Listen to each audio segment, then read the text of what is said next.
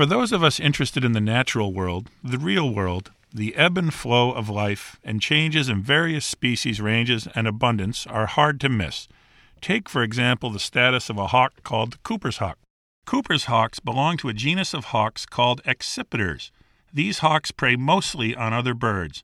Their long tails act as rudders that allow them to be extremely maneuverable in wooded areas as they hunt birds on the wing. They have relatively short wings to accompany their very long tails. The Cooper's hawk is about the size of a crow. Of its close relatives, the sharp-shinned hawk is smaller and the northern goshawk is larger. This commentator crossed paths with 6 individual Cooper's hawks one day last week, and I was not out looking for birds. This is remarkable on a couple of counts. First and foremost, it's remarkable because this species was virtually unknown, an extremely rare migrant in the fall, just 2 short decades ago. Secondly, is that this woodland-loving, crow-sized predator specializes in ambushing its prey at close quarters. Consequently, except during migration, it remains in fairly heavy cover most of the time. The reason these birds were seen is that the species is now a common nester all over our region.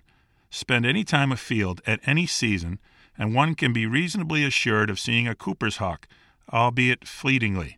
At this season, the birds are beginning to pair off and are engaging in display flights, territorial disputes with neighboring pairs, and showing off for their mates. Many times this past winter, one or another Cooper's hawks have been seen marauding at the Steamship Authority docks in Vineyard Haven, Oak Bluffs, Hyannis, and Nantucket. A few times they flew off, labored in flight by the added weight of a feral pigeon. They eat whatever is available and whatever they can catch, usually the most common species around. Dashing through vegetation to catch birds is a rather dangerous lifestyle. A recent study found that 23% of all Cooper's hawks examined had healed fractures in the bones of their chest, especially of the furcula or wishbone. They are superb hunters and very exciting to watch, as they generally are always hungry and hunting. Unlike most hawks that perch on top of a tree or soar overhead, these birds stay hidden in close to the trunk of a tree, waiting in ambush. They resemble a winged cat, if you will, in their manner of stalking prey. When seen, they are often a blur in pursuit of something. At this time of year, when breeding is starting to be on the agenda, they are much more observable than usual.